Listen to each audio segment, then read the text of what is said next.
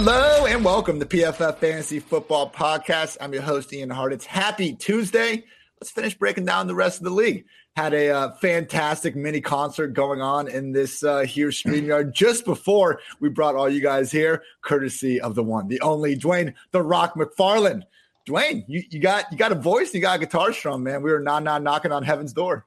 Yeah, man. It's NFL season's getting closer and closer. Of course, we're knocking on heaven's door. Like, we have a more positive tone to it, though. You know, it's not like a long, dark cloud is coming down. It's more like, we're about to get to freaking, draft some fantasy teams. We're about to get to dominate some freaking competition. So, yeah, man.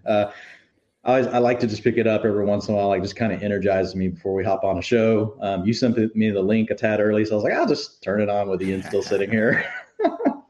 I absolutely love it. Love you, Dwayne, and love all you listeners out there as well. As we did on Monday, went through the entire NFC, all 16 teams in a crisp 2 hours. Now we're going to do the same damn thing with the AFC. We'll be back Wednesday to pick our first underdog team in the post-draft era. Very excited to talk that strategy. But Dwayne, let's make sure we're pretty good with all the players and teams before that goes on. So as always, just going to rip through these in, whatever order I put them in the show sheet. So starting off, AFC East, the Buffalo Bills, they picked James Cook in the second round, wide receiver Khalil Shakir in the fifth round. Biggest veteran winner, it's got to be Gabriel Davis, Dwayne. And yes, before the draft, we had to be a little bit patient here because he was already priced like they weren't going to add a major wide receiver to the room or anything.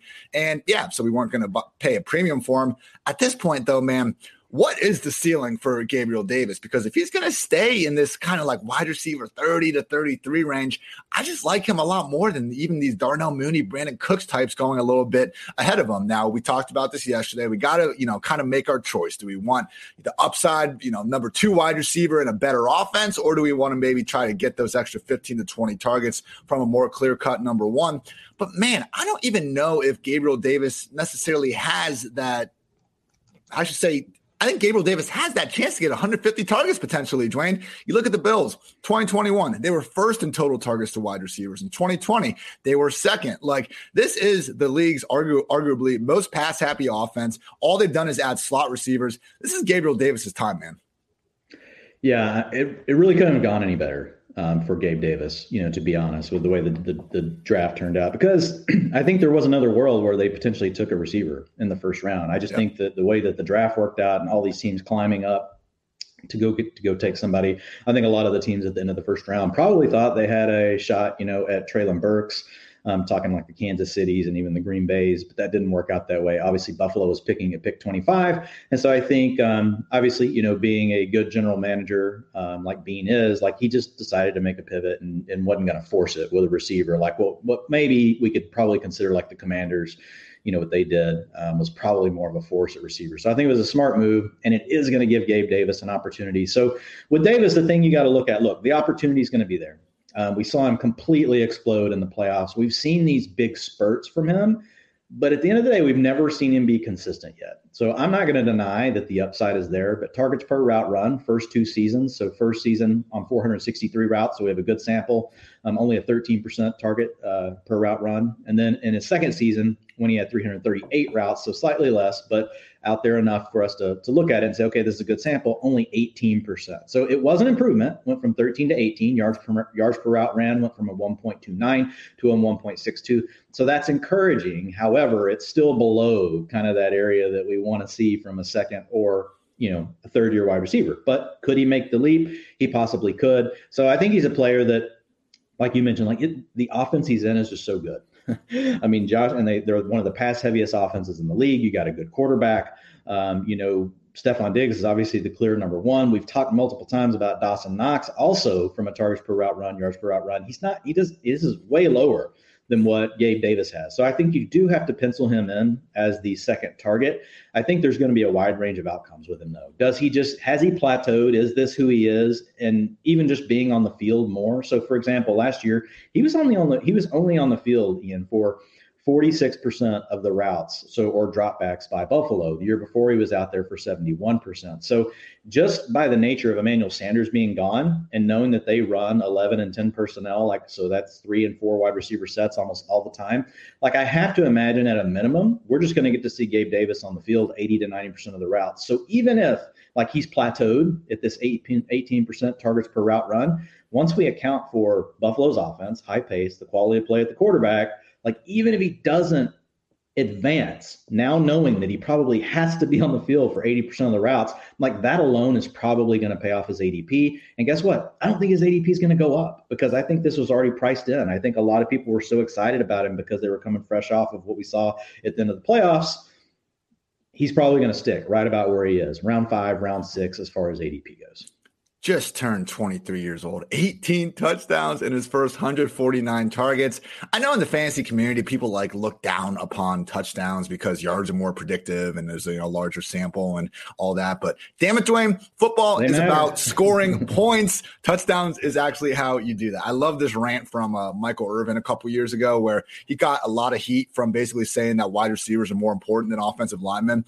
And they kind of gave him a chance on his morning show to walk that statement back if he wanted to. And Irvin's like, hell no, blocks. He goes, points win football games. Touchdowns win football games. Blocks do not win football games. And he's like, I got to run, catch a ball between heaven and earth while homeboy's trying to take my head off from the safety spot. Just an absolute all-time rant from Michael. You know how he gets when he starts sweating and all that. So the question you'll have with Gabe Davis, Ian, is, you're going to be looking at him versus Rashad Bateman. He's going in round 7. Had actually been going in round 6. So this is only 18 best ball drafts. This is courtesy of Fantasy Mojo. You guys can check him out at fantasymojo.com. And Gabe Davis, Rashad Bateman, Adam Thielen, Hunter Renfrow are all 7th-round picks. The one player I would for sure take over Gabe Davis would be Rashad Bateman. But it could be closer than we think. Again, Gabe Davis can come out and just do what he's already done. And if the offense stays up-tempo, he's going to benefit. Rashad Bateman, we actually have to see him improve and be able to play better. And then we also need Baltimore's offense to not completely revert back to this run-heavy thing. And then the round after that are where the premium rookies start to go. Treylon Burks and Drake London come off the board. So that's the range you're looking at Gabe Davis. Gabe Davis versus Bateman it's interesting because yes, Bateman obviously is a clear-cut number 1 wide receiver in Baltimore, but I think we're all anticipating Andrews to still lead the way. Yeah, which is exactly what Gabe Davis is. Obviously slightly different, upside there with the offense. So we'll talk a little bit more about Bateman later. Before we move on to the Patriots, though, Devin Singletary, RB1 season appears to be over. James Cook getting that second-round draft capital. Per GM Brandon Beane, we see his best skill set as a sub-back, but I think he can handle carries too if we give him some more carries, literally comped him to J.D. McKissick, who they were obviously linked to and thought they signed him in the offseason before Washington just, made their 200th perplexing decision of the last decade. So anyway, with James Cook, this is not good, Dwayne. I don't want to hear that he's a sub back. I wanted to hear that, they're going to embrace this outer space offense where James Cook is a full-time, running back, wide receiver hybrid. I understand that role doesn't really happen, though, and that's what causes me concern with getting too far behind James Cook. With this draft capital, I think it's hard to rank him as anything other than the RB3 in the rookie class, at least for redraft behind, obviously, Breece Hall and Kenneth Walker. But, man, Bills, tied for 25th in RB carries inside the 5-yard line last 2 years. Cook's probably not getting any of those anyway. They're 27th in targets over the past 2 years, man. It's really fun in the offseason to say, yeah, we're going to use this running back in the slot or out wide. I believe Kevin Cole himself, who I got that quote from, noted, though, there's only been, I want to say, 6 instances of running backs having over 300 receiving yards in the slot or out wide since 2006. So it really is rare, Dwayne. It's not happening. And they have slot receivers. He's not going to play receiver. He'll line up there occasionally. Now, what could happen with James Cook is they envision a role that's more like early on Alvin Kamara. Before Alvin Kamara back in the day, right, he would get 150 carries, not 250 carries.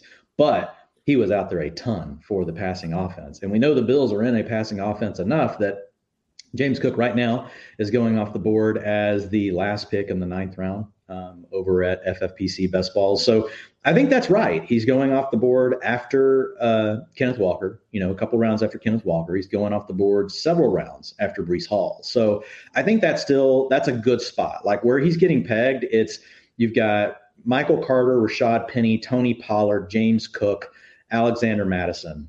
And then in the next round, you got Dameon Pierce. So I think he's in the right spot. I don't think his ADP is undoable. And you just have to be open to the idea that they do find a way, because they've never really had a back like him before, to keep him on the field a little bit more, keep him involved in the passing game, and then really still continue to use Devin Singletary, which I'm surprised Singletary's still going around 7.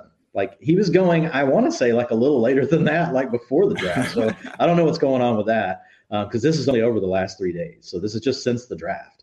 So we'll have to keep an eye on it, but I like James Cook's ADP right now because, man, I remember, Kamara's rookie year, people thought, no way, it's not going to happen. At the time, though, they had Adrian Peterson. I think it was like freaking Tim Hightower or some shit. You had Mark Ingram. They're like, he's just not going to be. And then I was like, man, but he's a good receiving back and he's explosive. Like, again, I can't pound the table for those two things enough. If you can catch the ball and if you're explosive, it's funny how you can find your way onto a field. And again, how we know Buffalo being so pass heavy, dude. James Cook, I think at that price, I'm going to have plenty of exposure, because you could be getting a Kamara type season like what we saw from him as a rookie when he just all of a sudden just exploded. Quickly in Dynasty land, I was, electric evening at the Harditz household on Monday night. I was going through my Dynasty teams at like midnight, had a trade offer that was basically me moving down from 106 to 110. And I started going through the players. So non-super flex, I think 109 is actually the tier break, Dwayne, in Dynasty, of like kind of where we're feeling really good about. It was 108. I think it's 109 now. After with James Cook in there and Sky Moore. Yeah. So Breece Hall, Treylon Burks, Drake London, Garrett Wilson, James Cook, Sky Moore, Kenneth Walker, Chris Olave, Jameson Williams. In some order, those are your top 9 guys I'm feeling best about. 110, I'd probably lean towards Christian Watson, but I'm just not feeling as good about him compared to these other guys. Fair statement? I agree. That would be the 110. Yep. Awesome. New England Patriots. My God, this is an annoying one, everyone. Wide receiver Tyquan Thornton, round 2. Running back Pierre Strong Jr., round 4. Quarterback Bailey Zapp, round 4. And also running back Kevin Harris, round 6. I had a meme out there that's like the sniper one where it's like the, 3 people sitting in a church and they got the guns behind them. And then you got the sniper in the upper deck. And I had James White for that. Other people were then adding like, Kevin Harris was like from the moon, like with his like rocket launcher ready to get him as well. It's a complete mess, but at least we can stop pretending like to even care about this backfield at this point, Dwayne. There might be 4 running backs involved on a weekly basis. And what upside are we chasing exactly? James White is really the only running back that's been an RB1 for this team for the last decade. We talk about like chasing that LeGarrette Blount season where he actually had 300 touches and he scored 18 touchdowns. He was the RB15 in PPR points per game that year, because this messed up game that we base our lives around, our freaking lives around, Dwayne, rewards an entire point for catching a pass. So Damian Harris last year scores 15 touchdowns. Like, that was best case scenario. If we knew Damian Harris was going to score 15 touchdowns last year, you know how much higher he would have gone in drafts? RB20 in PPR points per game. So we know Stevenson's going to be eating into that. James White, I know he's dealing with some extra just recovery time from that hip injury, but they have Ty Montgomery there too. That's another sniper, in Russia that's hanging out in this situation. So I think this running back room is just hands off. And like, man, will you even take like, what are we taking Damian Harris or like Ramondre Stevenson around ahead of like Tony Pollard for at this point? I want nothing to do with these guys unless they're going to be like RB4s or 5s, which isn't going to happen. Yeah. I still think Damian Harris is going to lead the backfield, but to your point, like, there's not a path to upside. There's not a path that all of a sudden things work out and Damian Harris finds himself in this like workhorse like type of scenario, which we wouldn't even look at, we wouldn't consider anyway, just because of the Patriots' history, right, of how they use multiple backs. And now that they have all of these guys, they won't all make the roster, but we know there's probably going to there's going to be 3 active every week. There might be 4 active every week. They might keep 5. And so there's just not going to be a path to ultimately, really a ton of upside for Harris. I think Harris, the way he pays off is, again, he's going to have to score touchdowns. And what you're banking on is hopefully that you get a second-year leap out of Mac Jones. You get a second-year leap, out of that offense overall. And then does that ultimately lead to maybe Damian Harris, could have another 15-touchdown season? But again, it's really hard to project. Now, he could have had even more. Remember, this is a guy that played dinged up. So he's going in the 6th round right now of drafts. I don't hate it. But to your point, I don't love it. Like, it's not a guy I'm going out of my way to get. Like, because at the same time, like, you can get A.J. Dillon. Would you rather have A.J. Dillon or Damian Harris? A.J. Dillon. There's a path to a massive season if Aaron Jones gets hurt. Exactly. Damien Harris is like 7 injuries away from that happening. Probably like Damien Harris is going to give you a better floor projection than A.J. Dillon, but the ceiling but they're not going to be super far apart. And the ceiling projection for A.J. Dillon is way better. So the others in that range are Kenneth Walker, Clyde Edwards-Helaire, Clyde Walker. Oh my God. I hope I didn't just curse Kenneth Walker. And then you've got like, even after that, like Miles Sanders, like he got no competition in the draft. I'll take Miles Sanders over Damien Harris. Give me Chase. Like keep going. Yeah. Kareem Hunt, Ronald Jones, Michael Carter. Come on down. No, I think that would be where you probably start to draw the line. That's about it. Yeah. All right. Last thing before we move on here, Mac Jones, you have your quarterback tiers and rankings up on pff.com. You have him as your QB 22 in the same tier as Tannehill, Lawrence, Tua, Zach Wilson, and Daniel Jones, giving him, okay, not a ton of love, but at least enough recognition that, hey, we could maybe see a scenario where he does take a second-year leap. Is it really worth it with these guys, though, Dwayne? I mean, I do agree with you having Tua, Zach, and Lawrence ahead of him. I might even put Daniel Jones ahead of him at this point. He was the QB 32 in fantasy points per game. And, like, I remember when he was drafted, I had a one-off article go out right away. My point was like, Mac Jones could very well be a great NFL quarterback, but he is definitively not going to be a good fantasy quarterback, at least in year one, because of this complete lack of rushing upside. But maybe they do throw the ball a little bit more. Overall thoughts on Mac Jones as someone that's not going to ever be drafted as your redraft QB1, but best ball purposes, or maybe a late round QB2. Are you interested? Or again, let's just take a shot on maybe your Wilsons, Lawrences of the world who give you a little bit more oof on the ground. Look, I want some exposure to Mac Jones. I like Mac Jones as a player. I don't like the offense that he plays in right now, but we always have to leave room, right, in our range of outcomes that they stylistically change the way they play football. You know, I mean, we see teams adapt every year. They've been run heavy for the last 2 years, but a lot of that has really been because, you know, they're worried about quarterback play. So if Mac Jones does really take a step forward, like, I think there is an opportunity for him to play better. The problem for me is even if that happens, like, what weapons does he really have around him to get me super excited? Yeah. You know, he just doesn't have anything that makes me, you know, like with Tua. With Tua, at least we know, like, Mac Jones is a better quarterback than Tua from what I've seen so far. Yep. But Tua has Jalen Waddle. Tua has Tyreek Hill. He has Mike Gesicki. Like, there are weapons there that make us think there could be this big upside. We just don't have that with Mac Jones. Miami Dolphins, not too much going on in the draft. They took wide receiver Eric Ezukanma in round 4. And what the hell are we doing? Come on, Mike McDaniel. Like, you're already pulling out a page from Kyle Shanahan's book. Like, and I want to be excited about him in this offense. But dude, like, what the hell? Why are you wasting this pick? And it's a reach on this player. And nothing against Eric Ezukanma or whatever. Nothing against him. You know, sorry, you changed the screen on me, so I couldn't read his name on it. It's not against the player. It's just the Dolphins have so many other things they could have done, you know, with the pick. I felt like it's somebody that, you know, he fell in love with as a pet. But look, Cedric Wilson, who they just paid, we already talked about Hill and Waddle, like, and you have Gesicki playing the slot. Like, what's this guy going to do? Like, I don't get it.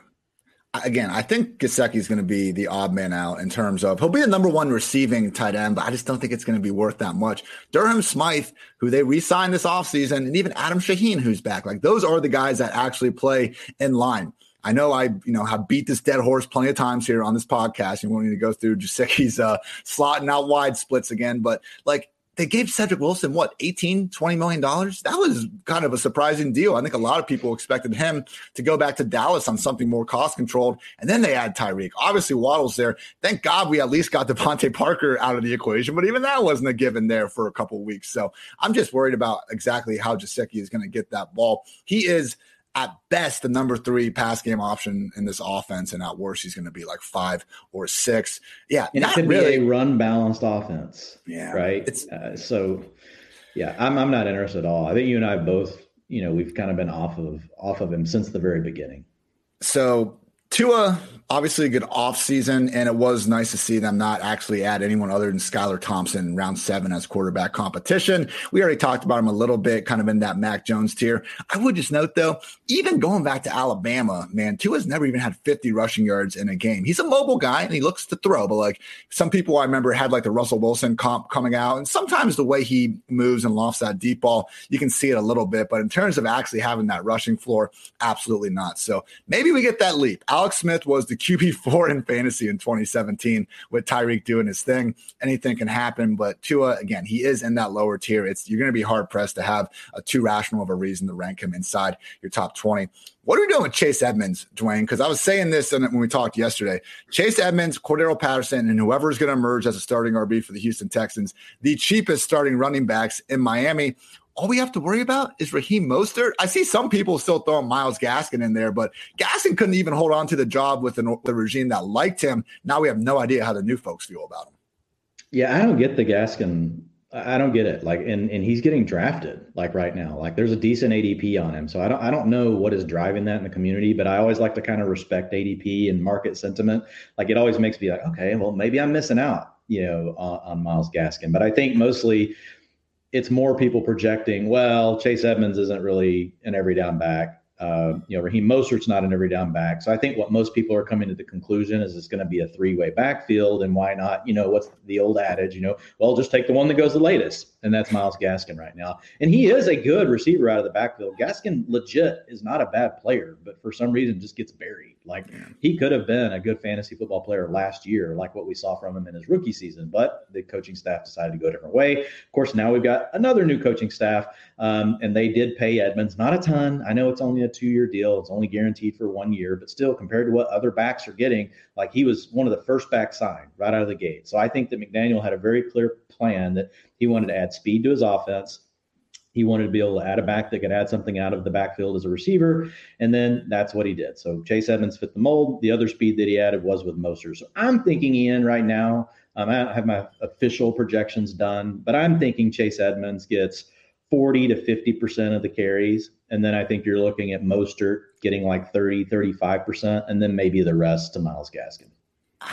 All the passing work going to Edmonds, though. But where you're getting him, you're getting Chase Edmonds between round 7 and 9. So, and maybe we've been preaching Chase Edmonds for a while, so he is starting to climb a little bit. So he's a 7th rounder now. He was a 9th.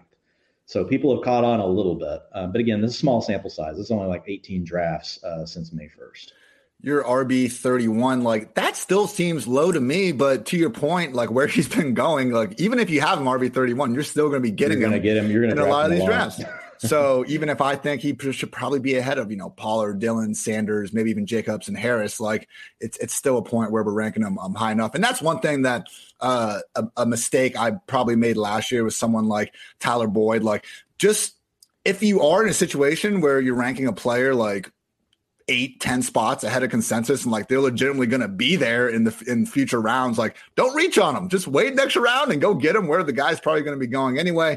Just something to remain careful with. And it's about tiers, right? Yep. Like, so for me, like, I think of my tier, it's explosive passing down options. So these are plays that have shown they can be explosive in the running game, but they're also good on passing downs. Mm-hmm. And so what we're trying to do by creating tiers is you're also starting to look for arbitrage plays, all that kind of stuff. But like this year, I've got these guys all ranked right next to each other, 31 through 35, Chase Edmonds, Kareem Hunt, Cordero Patterson, James Cook, Michael Carter.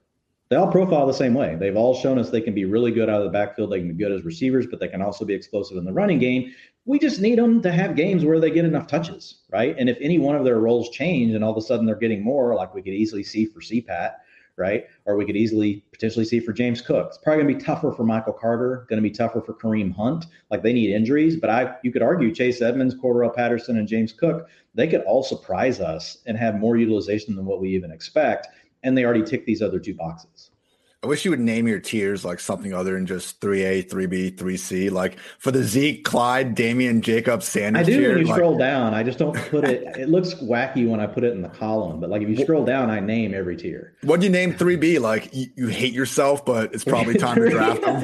Yeah, 3B. It's really boring, just like the tier. Committee leads. Oh, man. So the tier above that is upside committee leads. So it's like these guys are leads, but man, they're explosive. They could actually take on more. And then you just kind of have committee leads. Committee leads that will make your friends laugh at you after you draft them. That would be my I'm warming a little on Miles Sanders. It's like they didn't add anyone. I mean, I like Kennedy Brooks, but he's an undrafted free agent. So it's like, okay, man, maybe I need to tweak Sanders a smidge. They brought back Boston Scott, which is fine. You know, we know Sanders can beat out Boston Scott. Is Jordan Howard back? I can't believe we're still talking about but Jordan Kenneth Howard. Gainwell's there. Scott is there. Scott's making more than Miles Sanders. Oh my God. And then, Kennedy Brooks. So. But you're right on the Edmonds contract, like 2 years, $12 million, and the guarantees aren't huge or anything. But for running backs, man, $6 million a year, that's basically what Eckler makes. It's only $1 million away from what Connor and Fournette are pulling in. So not the same thing. In this economy? during a pandemic, no less. But all right, New York Jets, last team in the AFC East. Garrett Wilson with the 10th overall pick of the draft. Breece Hall at the top of the second round, pick 36. And tight end Jamie Ruckert from the Ohio State University, pick 101. What the hell are they drafting Ruckert for in the third round to be their blocking tight end? They just gave Tyler freaking Conklin and CJ Uzoma like $45 million combined dollars. Like I kind of see where George is, PFF George has been getting a ton of flack for saying the Jets had a shitty draft. And, they really did use some premium picks on positions that I think they were fine, man. Like there was nothing, no one was watching the Jets last year and like, man, they just had a little bit better running back out there. Like this team would really be ready to compete right now. And yeah, they could use a tight end. You already added two. What are you drafting a third one for? We love Garrett Wilson, but I always thought the talk of them getting a wide receiver at 10 was a little bit strange because Elijah Moore, Corey Davis, Braxton Berrios, I can go to war with that 3 wide receiver set. Regardless, what are we making of Zach Wilson, Dwayne? Because, look, they have done a good job getting him all these weapons, and he seems to get a weird shake on how last year played out. Trevor Lawrence had a terrible year, so did Zach Wilson, but Lawrence is the one that everyone's just like, yeah, his situation was shitty. Like, what was he supposed to do? Wilson, everyone's take on it seems to be like he just sucks. Look what happened with Zach Wilson. Has his best game of the year, week 5 against the Titans, legit made 3 to 4 like eye-popping throws, goes out, plays the Falcons, and then next week sprains his knee against the Patriots, comes back in week 12. From that point on, Corey Davis played 1 more game. Elijah Moore played 2. Even Crowder was banged up. We were throwing to Jeff Smith and DJ Montgomery. DJ Montgomery is a name that I don't think I've even heard until today when I was actually digging through some of these box scores, like down the stretch of the season. There was nobody in this offense, and Zach Wilson, he put some okay throws on tape, man. He had that random 50-yard rushing touchdown. That was like, whoa, you can actually do that. Like, that's pretty neat. I do wonder with Zach Wilson, man, if maybe he should be the priority guy in that kind of range you're talking about. Because as we've done this with late round tight ends too. Like you can kind of talk yourself into these guys if we want to spend enough minutes on it, Dwayne. But ultimately, in your 2C tier between Tannehill, Lawrence, Tua, Zach Wilson, Mac Jones, Daniel Jones, like if any of them are going to finish as a legit QB1, I think Zach Wilson has as good of a chance as any of them.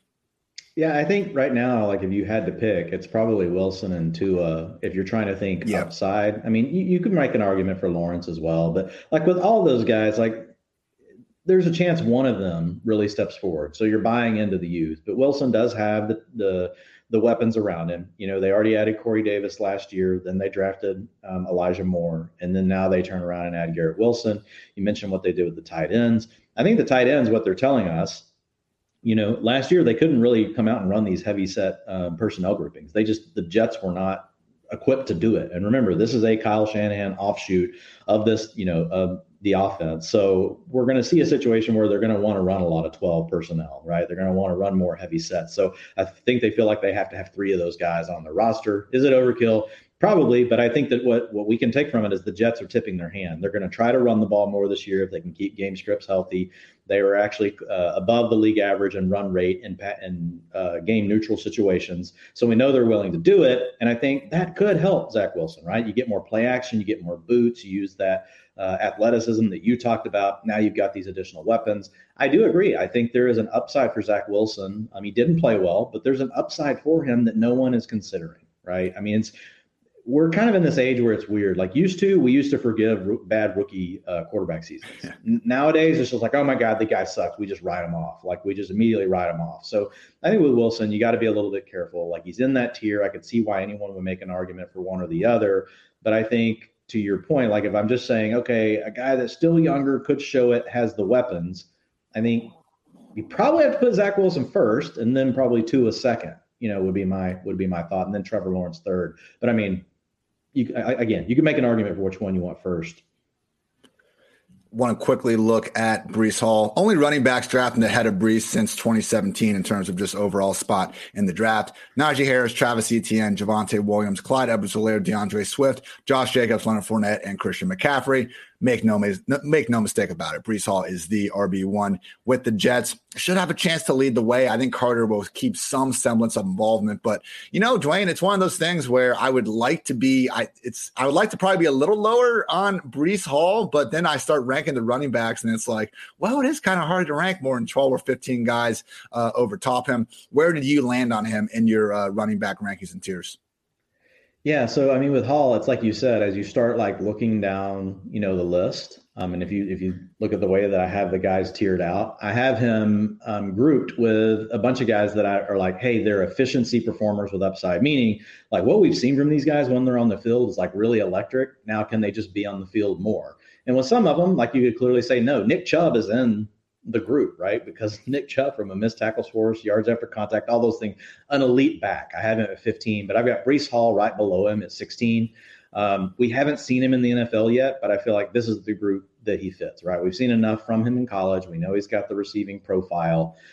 He could easily have, explosive plays in the offense, catch the ball quite a bit. And so the main concern is Michael Carter. Michael Carter was only a 4th-round pick. Breece Hall, early 2nd-round pick. Carter was borderline erotic, to use one of your phrases, Ian, in the passing game last year. So we can't just completely dismiss it. This is what I would say about Hall. Like what you're hoping for is it's like Breece Hall gets 2 out of every 3 series on this offense. But when he's out there, he gets to stay out there for 3rd down. He gets to stay out there if they all of a sudden decide they want to go hurry up, go into the 2-minute offense, those kind of things.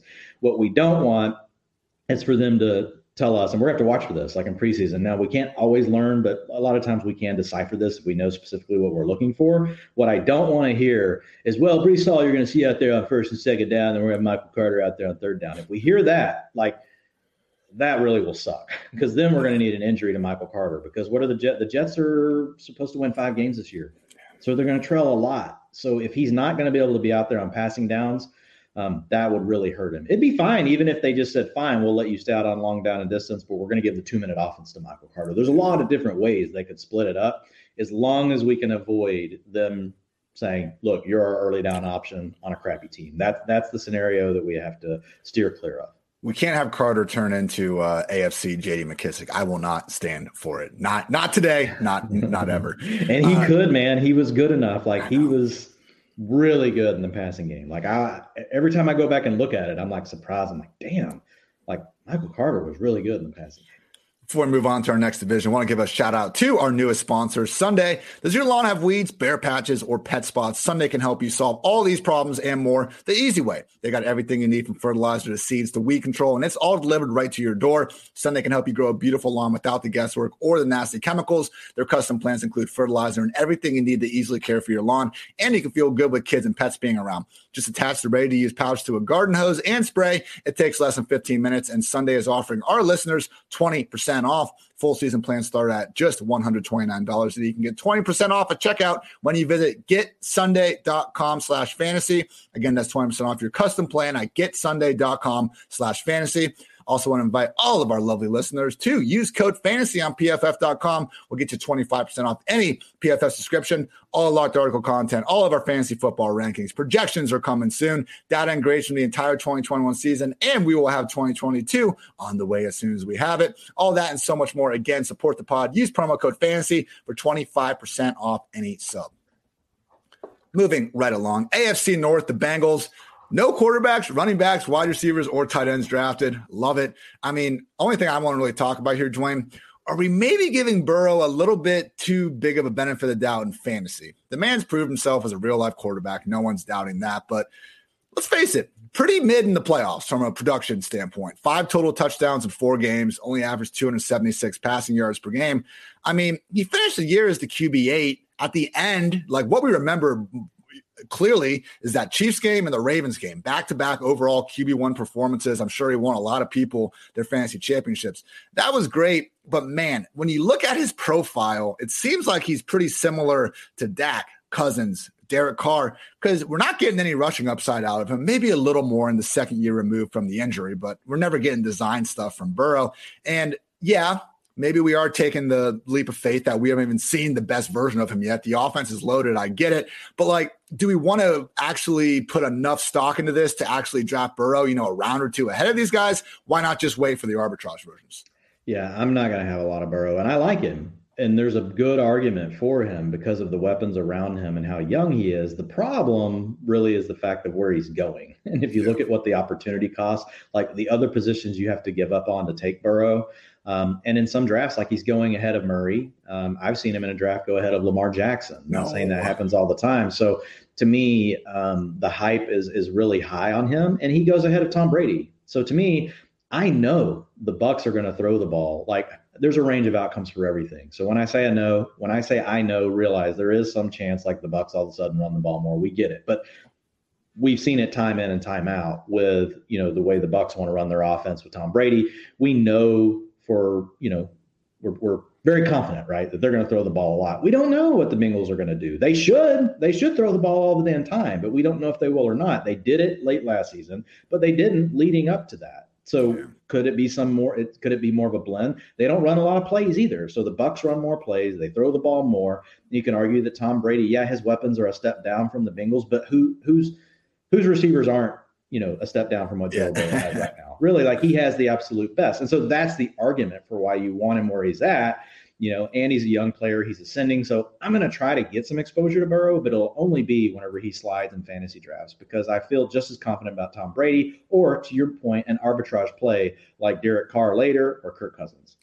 Yeah, because it's not Joe Burrow versus Kirk Cousins. It's Joe Burrow in like round 5 or 6 versus Kirk Cousins around 10 or 11. Yeah, 12. So, that's one of the things and one of the holes that came to fruition last year with the early round tight end strategy, specifically with Darren Waller and George Kittle. Obviously, injuries played a pretty big role in both those guys, but man, really be sure that, you're not maybe having a better chance to fill that position down the line, get it much more. How much do you think Joe Burrow outscored Kirk Cousins by last year? Just last year alone. Total points or per game? Well, they're going to be the same answer. Oh, pretty much. The same player, pretty much. I know Cousins probably had one more game, but 1 point per game, 330 versus 311. And it's because of what you just said. Neither one of them are going to throw. Everything comes through what they can do in the passing game. And Kirk Cousins was scored 311 versus Burrow at 330. And that's 16 games each. They both played 16. So, 20.6 versus 19.5, and you're getting a 6-round discount to take Kirk Cousins. 311. Good band. Didn't like him live, but, that's okay. Pittsburgh Steelers, Kenny Pickett, round 1, overall pick 20. Wide receiver George Pickens in round 2. Wide receiver Calvin Austin in round 4. Tight end Connor Hayward, brother of Cameron Hayward, their D tackle, in round 6. And quarterback Chris Olajuwon, sorry, man, in round 7. We have Najee Harris. Like, that sounds like a move off of like Mortal Kombat or something. I know, Street right? Fighter. Najee Harris is like kind of the winner, but it's just, they didn't add a running back. Didn't really expect them to. We've talked about kind of the fallacy and the idea of a running back having 300-400 touches and then immediately falling off the next year. Like, we do see the yards per carry usually go down, but usually running backs, as they get older, they get worse. I don't know if it's necessarily only because of that year. We talk a lot about this with Tage Seth, but there is no correlation to a running back having a big workload one year and then being like more injury prone the next year because of that. It's when I was researching this article, Dwayne, it was cracking me up. Like, legit sites, like NFL, like, oh my God. Respected media outlets are like, oh my God, like running backs after they have 376 touches and playing in like 14. Like, how many hoops are you going to try to jump through to make this argument that you already decided for yourself before you even opened up an Excel tab? But whatever, we won't worry about their flawed analysis. We'll focus on just winning, Dwayne. Winners focus on winning, losers focus on winners, of course. But let's talk about this wide receiver room here. Last year, Steelers, number 8 offense in situation neutral pass play rate, 3rd in overall targets to wide receivers. They added Pickens and Calvin Austin in round 4 isn't completely insignificant. The Pickens one is what's really got my head scratching. Like, I knew they needed to add someone, but there's some overlap here. Neither Claypool nor Deontay have been high-level slot receivers throughout their career. Pickens doesn't exactly profile as that. To me, Pickens is probably worse news for Claypool, but we talked about this, Dwayne, like the assumption that Deontay is just going to work as the undisputed number 1 in Pittsburgh. I think is a little flawed. I think Deontay is a good football player. I don't think he's like a top 10 or even maybe 15 wide receiver. Is that fair? I don't like when I'm looking at the leaders in yards per target and I see that this is the group Deontay Johnson falls in. So here we go, everyone. Wide receivers, at least 100 targets between 2019 and 2021. Here are the only guys that average fewer than 7 yards per target. Adam Humphries, Zay Jones, Anthony Miller, Larry Fitzgerald, Mohamed Sanu, Jakeem Grant, Jalen Reagor, D.D. Westbrook, Greg Ward, N'Keal Harry, Albert Wilson, Laviska Shenault, Juju Smith-Schuster, and Deontay Johnson. I'm not saying yards per target is the end-all, be-all stat for a wide receiver. That's not a good group, Dwayne. And now we have to allegedly, based on ADP, buy Deontay Johnson for the first time as a true wide receiver one. I've been in on Deontay for the past 2 years because he was priced as a wide receiver 2, even a wide receiver 3. We had Big Ben back there. The problem is, I think it's very fair to say that the Steelers are not going to be a top 10 passing offense next year. And now we don't even know where Deontay stands in a pecking order. And oh yeah, there's Najee Harris and Pat Freiermuth going to take up plenty of targets themselves. I'm not sure if I'm going to have a single share of Deontay Johnson this year if he's going to be going as a top 15 wide receiver. Yeah, it's going to be fun. It's going to be really hard to like just completely fade him. But what's funny is a lot of the guys you just named are slot receivers. But he's a guy that can play outside. I mean, he just uncovers really quickly underneath, and with where Ben was in the progression of his career, and with his arm, I think he just grew to trust Johnson because he knew he could get open quickly and he needed to get the ball out fast. So we're going to see an evolution in this offense. I think you're going to see the team hold on to the ball longer, whether it's going to be Kenny Pickett or whether it's going to be Mitch Trubisky under center. Most likely Trubisky early on in the season, but Pickett will probably take over at some point. And so we just have the quarterback questions. But, man, like Johnson, there is no doubt around the talent, man. Targets per route run, 20%, then 27%, then 27%. That's freaking fantastic. Yards per route run have gone from 1.61 to 1.76 to 1.89. That's not that great. It's not great, but it's almost at a 2. And when you pair it with the target, it's also part of how he's getting used. So, is it at the absolute elite level? No, but I think Johnson's the biggest candidate to play inside. I think he starts out outside in 2 wide receiver sets, but they kick him inside, and they have Pickens on the outside along with Claypool. We could see them all rotate. I think that will be your 3 receivers on the field. Now, we could get some rotation, though, like you just mentioned from Austin, which we saw. Remember, a couple of years ago, it drove us nuts. Claypool was busting out at the seams, yet he was still having to rotate with James Washington. Yeah. James Washington was still getting like 40% of the routes every game. So that is a bit concerning. He could be the dark horse. Austin could be the dark horse to actually be the 3rd receiver, right? Instead of Pickens. We'll have to kind of keep an eye on that one. The good news is, for the quarterbacks, like if one of them could get going, like they do have plenty of weapons, but we don't have a lot of confidence in the quarterback. So yeah, Deontay is a little tough for me this year. Love the player. Situation definitely got worse. I don't think there's really any way to get around it. And I know, look, Ben, it's not like we love Ben, but I think the situation is a downgrade. Would you take Deontay over any of Terry McLaurin, DK Metcalf, or DJ Moore? I think that's his tier. Yeah. I mean, I think that's his tier. That's the range he should go in, so I'm not going to like necessarily be like, oh my God, you have to take him or you can't take him over one of those. But I think that's the conversation, that he belongs in. Again, I'm not saying I'm going to be ranking the guy outside my top 24. He was wide receiver 19 before the draft, but man, I'm going to move him under Chris Godwin. That's for sure. That's probably about the right range. So, and with Chris Godwin, you have your own questions, right? As far as injury. So, if Godwin didn't have the injury, he'd be going ahead of that. Yeah. So, you just kind of, you got to take in all the factors. Right now, Deontay Johnson is going in round 4, pick 3 over at FFPC based on what's that wide receiver rank? So you got Jalen Waddle going right before him, and you got Metcalf after him, Michael Pittman after him, Terry McLaurin after him, right, but also before him, T. Higgins and Keenan Allen. That's the range that he's going in.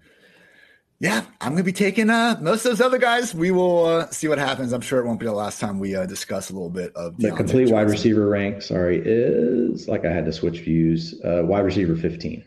Okay, that's a little better. I think he was flirting with that borderline wide receiver 1 there for a bit. There is, I just want to make sure that people do realize there is a floor here. Yes, he earned the targets, but as we talked about, there was kind of a funky late career version of Ben Roethlisberger going on there that helped. Receivers interesting this year, man. We've got a long stretch of guys in the middle that have a question one way or another. So, for example, Jalen Waddle, Deontay Johnson, DK Metcalf, DJ Moore, Terry McLaurin. We know all of those guys have the talent, but we don't know what the hell's going to happen in their situation. You know, I mean, DK Metcalf has a terrible quarterback. Deontay Johnson could have a terrible quarterback.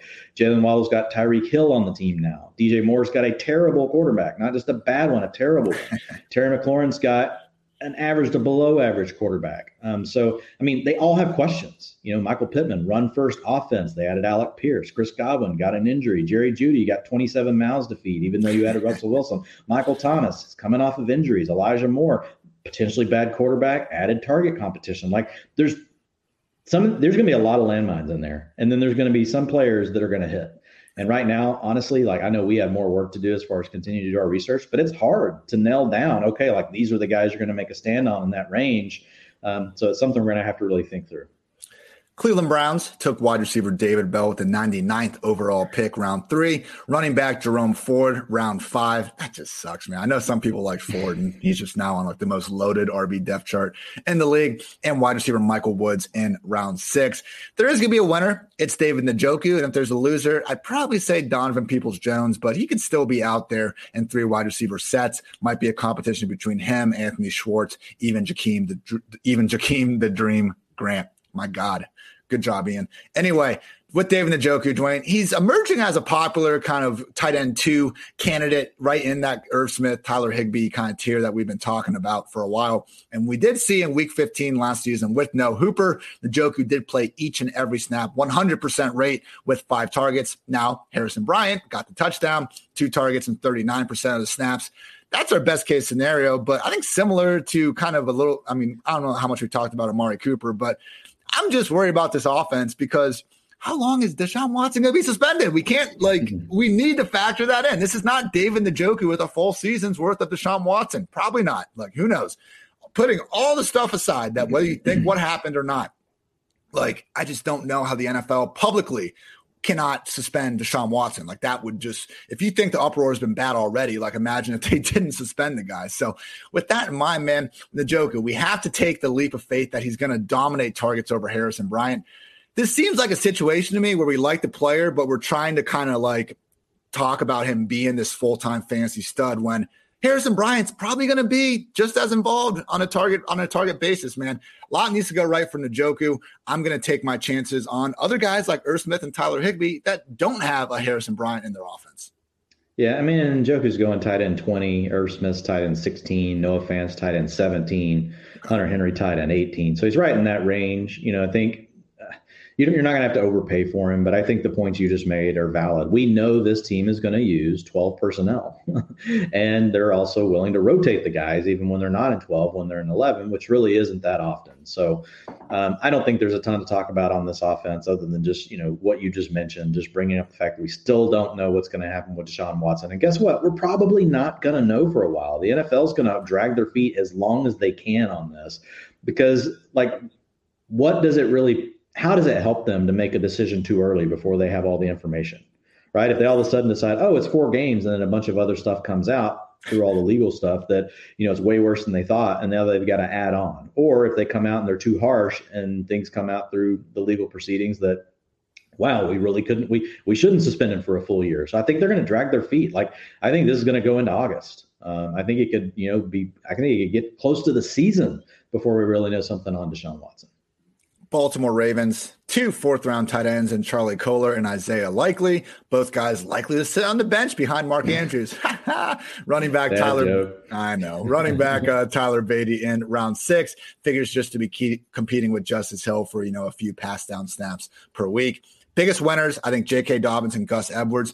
Look, they were meeting with Melvin Gordon a couple weeks ago, and the fact that they didn't feel any more need to either add a running back in free agency or devote day 1 or day 2 draft capital to it, it's good news for those guys, and it signals that they must be at least somewhat confident in their respective recovery from injuries. And obviously Rashad Bateman to the moon. We'll talk about him in a second. But Dwayne, do you have the data right now on the difference in ADP between Dobbins and Gus Edwards? Because I'm guessing it's going to be far too large and largely unwarranted. When you look at what happened in 2020, Week 8 was the first time that J.K. Dobbins played over 50% of the offensive snaps and even had 10 carries in a game. Obviously, was also the first week that Mark Ingram was a healthy scratch and basically removed from the rotation. So From week 8 on, including the playoffs, rush attempts per game, J.K. Dobbins had 11.6, Gus Edwards had 9.5. Targets per game, J.K. Dobbins 1.5, Gus Edwards 0.8. PPR points per game, Dobbins 12.9, Gus 9.2.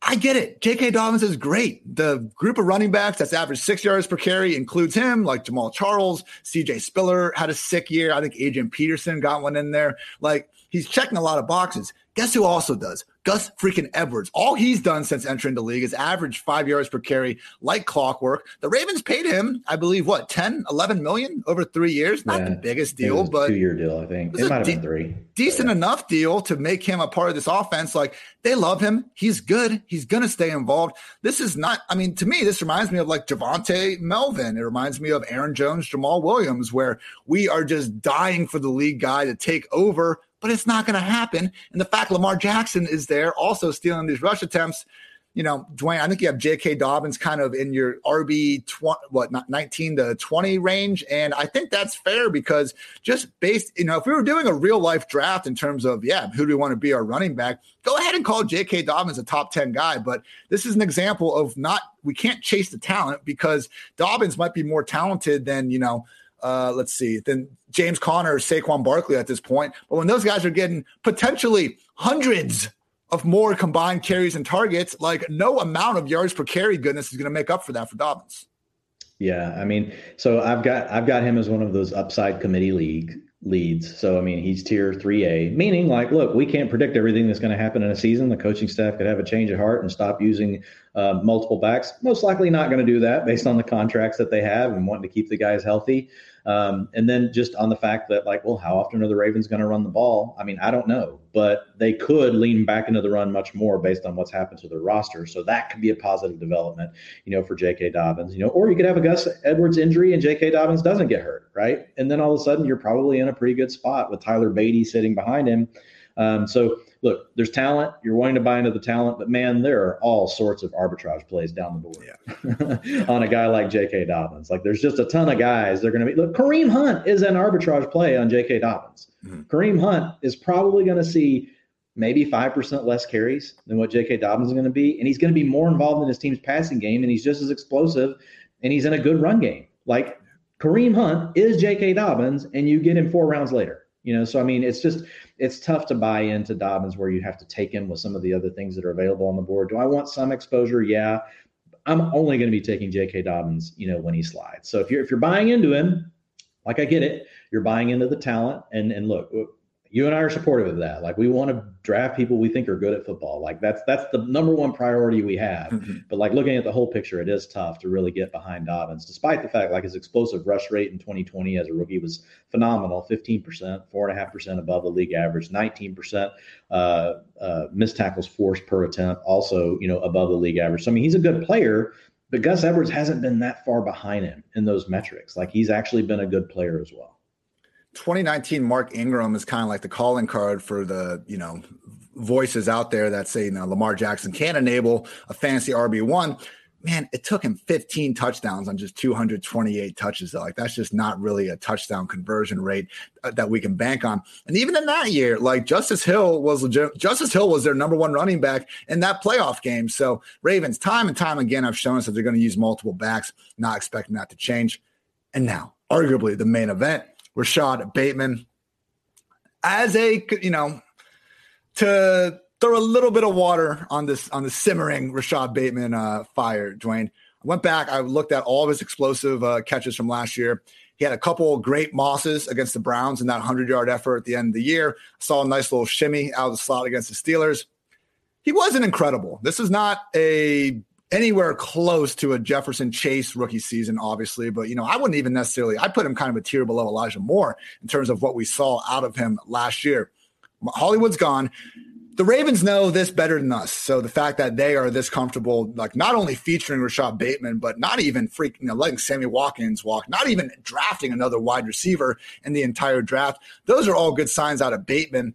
Can we be confident enough, though, in him, I guess, just seizing this workload and working as the wide receiver 1 or 2 that people want him to be, though, because we didn't see that player last year. That's my main point here. Yeah, and I mean, if people want to go look, like you can see the article that I put up earlier in the season that really goes back looking at rookie receiving grades, I'll over the pull it up. history of PFF, and then how these guys have done. And he really fell into the second tier. He just made it into the second tier of players. And in that tier, for those guys that were first round picks, most of them went on to become like top 36 or top 24 players. So I think Bateman is a guy that I still like. He's only a seventh round pick. I do think he's a guy, like, he's already jumped. He was the 10th round, so he's moved 3 rounds based on the Hollywood Brown trade. But I worry with Bateman, people love him so much, Ian, like it could continue to push higher. Like, would you doubt it if all of a sudden we get to August and Rashad Bateman's a 5th round pick? No, I mean, because think about it. When you said 7th, I can get behind 7th, but yeah, I was thinking he was going to be pushing like round 5. I think he'll get there because, look, again, if you start thinking arbitrage, what are you looking for? You're looking for young year 2, year 3 receivers.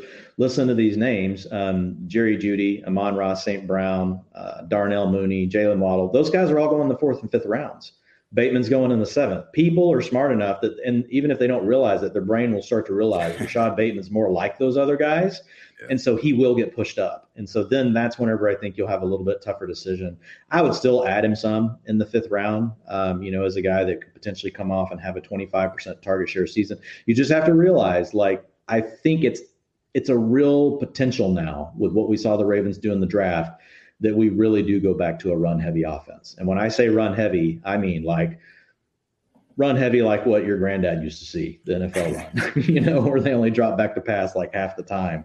And look, let's be honest, Lamar Jackson was better in that kind of offense.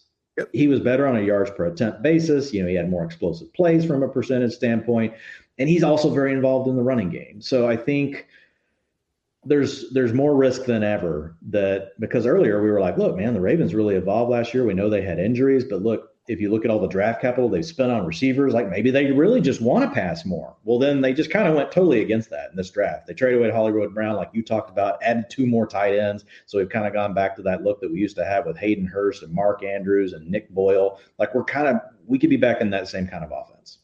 Expected PPR points per game. In 2021, Marquise Brown ranked 11th among all wide receivers. In 2020, he ranked 41st. So I think it's similar to discussions we've had on the Eagles and the Saints and some of these teams that have, really extreme splits one way or another. What's the most likely outcome? Probably something in between. So yeah, Bateman is going to be falling to round 7 behind a lot of those guys you talked about, Dwayne. I'm fine taking him there, but I don't think he necessarily is someone that we need to be shooting up ahead of guys potentially in better offenses with. If you're drafting now, get him now. To your point, that's the actionable takeaway. If you're drafting Best Ball Mania 3 or whatever you're doing, you're going to FFPC doing their best ball stuff, like draft Rashad Bateman right now. He's going to continue to rise. He's not done rising. It's going to keep going. We're going to get the, OTAs or training camp report, and it's going to be like, oh, Bateman's catching everything thrown his way. I mean, It's going to be the CeeDee Lamb breakthrough of 2021, where no actual progress is being made like in regular season football games where people are just shooting them up the ranks, because why the hell not? But you know what? It's fun. That's why we do this, right, Dwayne? AFC South, Tennessee Titans. Wide receiver Treylon Burks in round 1 to replace A.J. Brown. Quarterback Malik Willis in round 3. Running back Hassan Haskins, seemingly now the next man up behind Derrick Henry in round 4. Tight end, oh my God, Chigozium Okonkwo in round 4. And wide receiver Kyle Phillips. Oh, there we go. Kyle Phillips in round 5. I think Hooper, you could argue, is a nice little winner here. Maybe Robert Woods. Here's the big thing, though, Dwayne. We can talk about Robert Woods and Treylon Burks kind of in this. You look at the Titans' ranks and wide receiver targets. 2021, they were 23rd. 2020, they were 27th. 2019, they were 25th. I mean, only Devontae Adams had more fantasy points above expectation than A.J. Brown in the year 2020. I hear you with the play action looks. Burks does fit this offense well in terms of what he did at Arkansas and then now at the next level. I'm going to be curious where he actually lands, though, compared to some of these other wide receivers, because while it's nice that we don't have to worry about Burks competing with, A.J. Brown or someone like at that level, at the same time, I'm not comfortable assuming a rookie is going to be like anywhere close to as efficient as A.J. freaking Brown was, doing this over the last few years. I mean, maybe this Titans offense is just pretty damn bad now that they're leaning on a rookie wide receiver and to be fair, elderly wide receiver in Robert Woods coming off a major knee injury. Like, Tannehill, it's been up and down. I think he was a little better probably beginning of his Titans tenure compared to what we've seen over the past year and a half. There seems like there's a little bit some red flags here. Again, Treylon Burks, I think he deserves to be the first rookie wide receiver drafted because he is the only one that seemingly is locked in as their offense's number one pass game option. I think if you run this season 100 times, Burks is leading this team in targets like 85 or 90% of the time. Where is he going in drafts right now, though, Dwayne? Because, again, if it becomes Burks versus like Adam Thielen, Allen Robinson, and those type of guys, I'm probably going to take the veterans who I know can definitely do it, and as opposed to taking that leap of faith.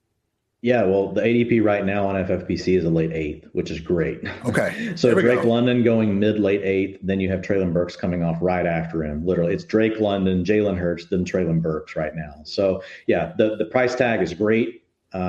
He's a player I want a ton of exposure to right now at that price. Why? Yeah.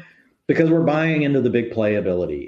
Do we know if he's going to be able to be AJ Brown? No. And to assume that would actually be stupid on our part, right? Because AJ Brown's, there's not many receivers against AJ Brown. Like he's one of the top 5 receivers in the league, most likely. AJ Brown, like any way you want to stack him up, like he's up there. So it's difficult for us to get that far behind Burks, but again, like fit is good. And Robert Woods is a good player too, but Robert Woods, like we've seen him for his whole career, he's never eclipsed 22% targets per route run. Like here's his career: 17, 18, 20, 22, 21, 21, 20, 21. He's never gotten to a 23. He's a good player. He's a complimentary player, but we don't have to worry about Robert Woods coming out and all of a sudden being this 30% target share monster. If you are a Robert Woods truther, though, I have good news for you. He's also only an 8th round pick, which I think is fine. If you want to take Robert Woods in the 8th round, that's great.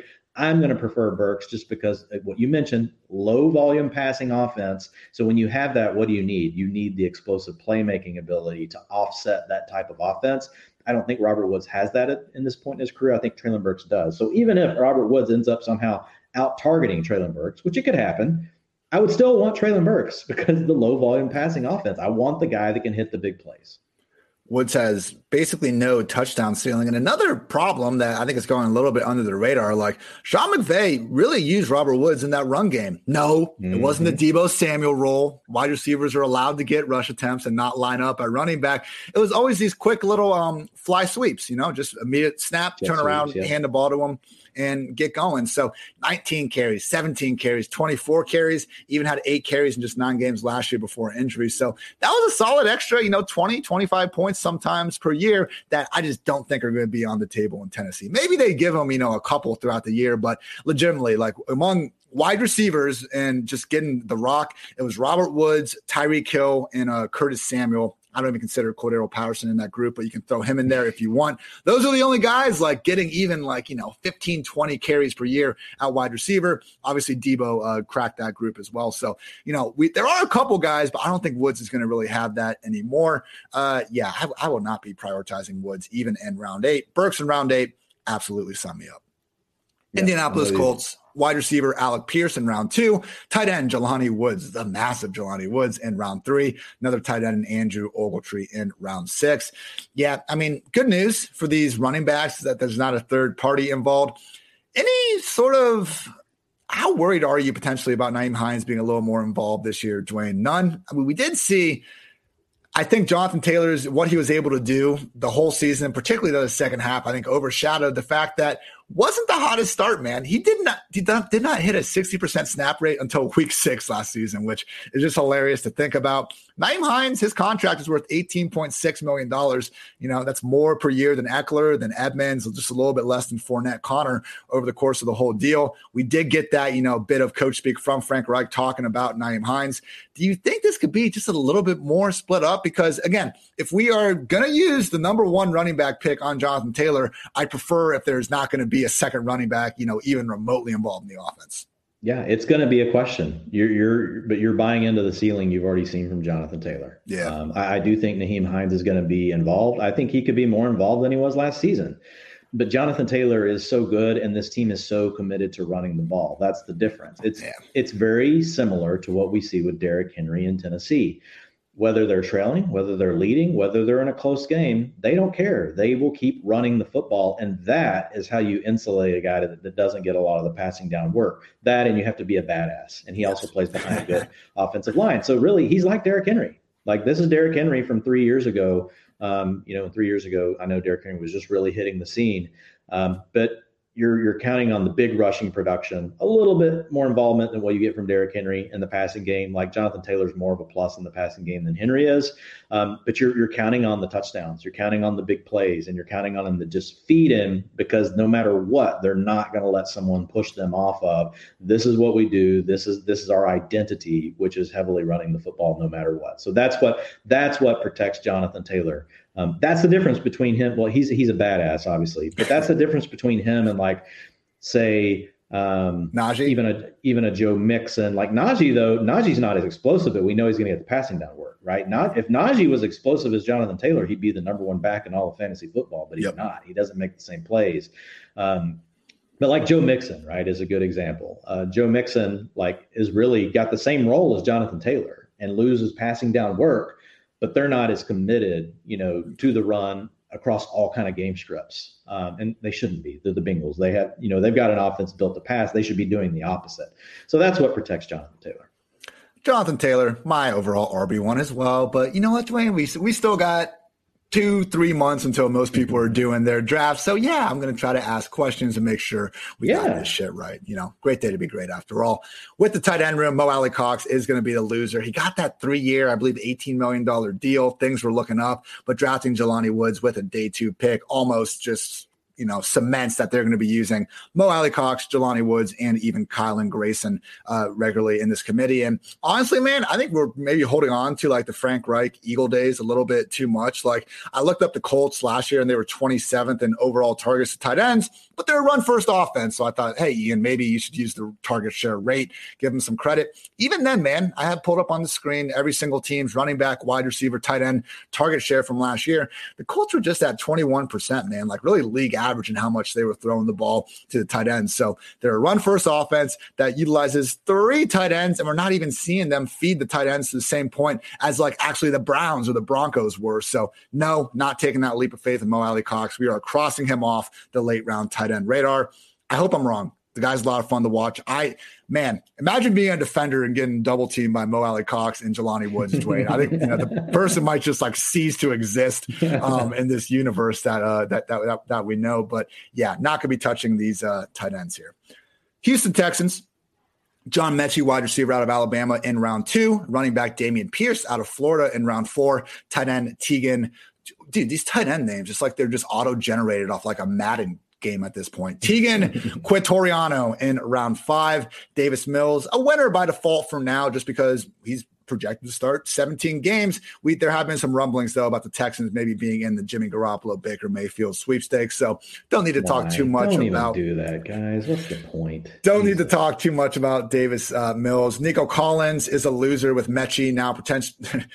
Loser with this, not a loser in real life. I'm sorry, Nico. No, you just call Mo Alley-Cox a loser. Like, he's going to destroy you someday. We're going to meet Mo Alley-Cox, and I'm just going to be like videoing on my phone, Ian getting pummeled. That's going to be like that hilarious Charles Barkley story where like he threw the guy like through a bar window. Like that's going to be Mo Alley-Cox just tossing my ass. Dwayne running in to help, and he just gets like the stiff arm off to the side. I think we're done with Nico Collins, man. Even as like a dart, like he had every chance last year to do anything in this wide open offense, wasn't able to.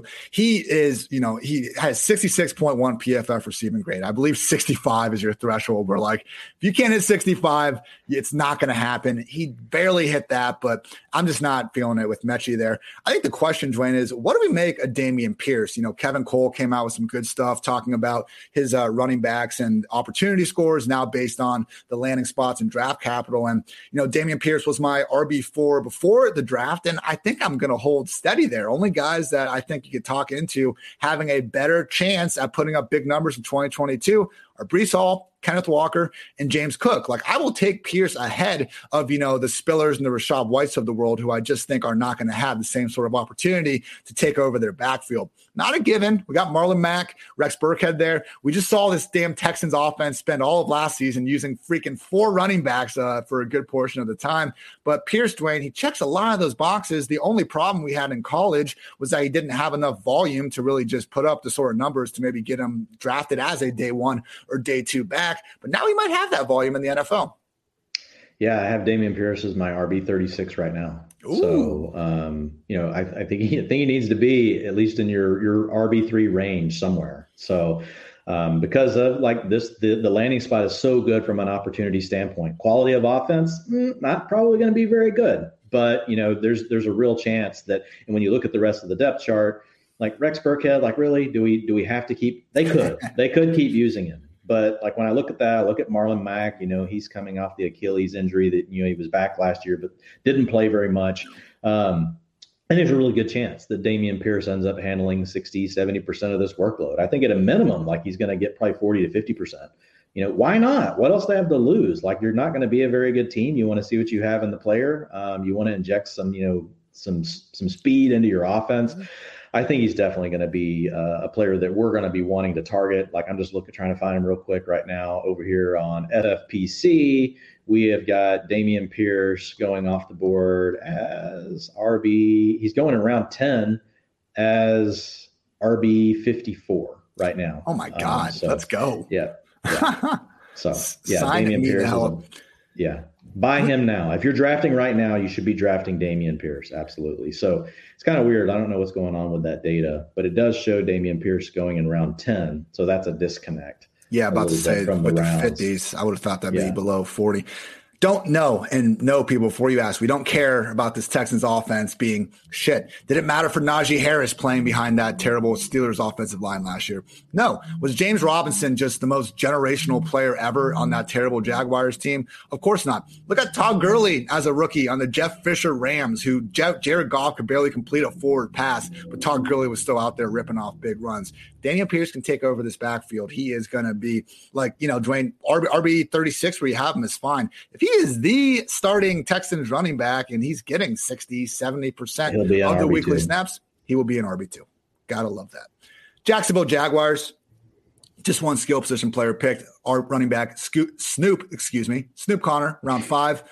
Biggest winner. I mean, I'm happy they didn't add another wide receiver to this group. I don't really think Connor as a round 5 back is going to impact Travis Etienne or James Robinson, obviously pending both players' health. What are we doing at wide receiver, tight end, if anything? We got Christian Kirk, Zay Jones, Marvin Jones. Then we got Laviska Shenault, Laquan Treadwell, even Jamal Agnew/Swagnew. Obviously, Evan Ingram is there as well. Funny part with Ingram, over his last 2 seasons, Dwayne, 182 targets, 109 catches, just 1,062 yards and 4 touchdowns. Like with Evan Ingram, we saw it in the past of him flashing a little bit, but man, he has had the opportunities over the last 2 years. I'm not so sure I want to just fully write that off as Jason Garrett and Daniel Jones. The fact that he barely got 1,000 yards at 182 targets, 4 touchdowns. Come on, man. Like, where are these wide receivers going and who are you most comfortable with? Is it Christian Kirk? I mean, they did pay him an absurd amount of money. Yeah, I mean, Christian Kirk's going to be the first guy coming off the board, in drafts, but it's tough to get hyper excited about him. I mean, he's already really had a chance, with Kyler Murray, and they did from time to time, Kirk could blow up a box score, but it was just hard for it to be consistent. So there's just so many mouths to feed. We need Trevor Lawrence to take a step forward. Kirk right now is going around 10. So I don't know how much of him I'm going to have. I mean, because I'm probably going to take Christian Watson, Chris Olave over him. I'm definitely taking Sky Moore and Garrett Wilson over him. Jameson Williams, like people haven't quite dialed into the fact that like we may not have Jameson Williams at the beginning of the season. So I think he'll slide a little bit as drafts go. But right now, actually, Jameson is going ahead of Garrett Wilson, Sky Moore, Alan Lazard, Russ Wilson, Chris Olave. Then you get Christian Watson, then you get Christian Kirk. So, I mean, that's fine. You take the young upset guys, and then after they're gone, you want to take a swing on Kirk in a new role, with the Jaguars potentially being their top option. I just don't know that I see a situation, Ian, and I'm saying it could happen, but I just don't see Kirk turning into this 25, 30% target share guy. Like, I just, his targets per route run are not high enough over his career. It's nice. Yards per route run are nice, not great. So I feel like we've already got a good bead on Christian Kirk, on who he is. And he's a nice player, but he got overpaid. And now, 10th round isn't terrible, but it's not somebody like that I'm just dying to draft. Honestly, I would rather take some of the other guys later, and I'm not probably going to be taking them in very often in best ball. It's going to be more managed leagues where, okay, great, I'll take a swing. All of a sudden, doesn't work in the first couple of weeks. I'll just dump it. Is it time to bro, what are we investing in Trevor Lawrence for this year? Because a bunch of people called him a generational prospect like 18 months ago. This is terrible. I think it's just because they did add players. No, but like this is the worst way possible. They overpaid for a bunch of mid-wide receivers. Like, look, dude, Kirk, Zay Jones, Marvin Jones versus Garrett Wilson, Elijah Moore, and Corey Davis. Like, I think Corey Davis would be the wide receiver 1 in Jacksonville. I think he would be too. I'm not even going to argue with you. Yeah, it's going to be a spread it around offense. So from that standpoint, at least you can have 3 or 4 weapons on the field that together, right? We'll call them weapons. Okay. If you have a really good, okay. You're like, no, we're not allowed to do that. I'll immediately be reprimanded. Like, if they can scheme it up, right? And remember, Doug Peterson's offense has never been a heavy funnel offense. They like to spread it around to all the guys. So I think that's what you're going to see here. You're going to see a lot of guys between 15 and 20% of the targets. I don't think you're going to see a true person step up and be like a 25% target share guy, but it could work for Trevor Lawrence. Like, at least if you have 4 decent options on the field, it's better than what he dealt with last year because of all the injuries and everything that happened. He basically had 1, and it was Marvin Jones. I know Visca haters, come at me. Just bring it. Looking at Doug Peterson, what was he even doing? Didn't do anything in 2021. What was he doing? Well, let's call him up. We'll get him on the show. I just remember, man, it was funny. I used to listen to Mike Lombardi all the time when he was doing GM Street back at the Ringer, and he just would rip Peterson really up through 2016, 2017. Obviously, Peterson got his Super Bowl win, but Reed's point was like he just took the Andy Reid's playbook and was like using that in Philadelphia. And I think Peterson got that Super Bowl championship, and rightfully, of course, he's not a bad coach. He won a freaking Super Bowl. Like, no one can ever take that away from him, nor should they. But let's face it, man, the next 4 years for the Wentz experiment to go as bad as it did afterwards. And okay, like Nick Foles had an awesome 5-game stretch, but we clearly didn't see that replicated. I don't really think any of these pieces in Jacksonville are necessarily going to be worth a damn. Yeah. Sad. Yeah. Sad, Dwayne. I mean, you are banking on, if you loved Lawrence, he takes a step forward, which is in the range of outcomes. And the beauty is you don't have to pay a high price for Trevor Lawrence or really any of these receivers. Yeah. So. I guess my overarching point that I wanted to end that with is like, Trevor Lawrence, last year's situation was terrible. Are we so sure this one is like that much better? Yeah, not having Urban Meyer, that's fantastic. But I'm also not sure that Urban Meyer was the one calling plays and developing, Lawrence on a day-to-day practice anyway. But all right, AFC West, Kansas City Chiefs, Sky Moore, wide receiver, round 2. Obviously getting, Sky Moore and James Cook just landing spots.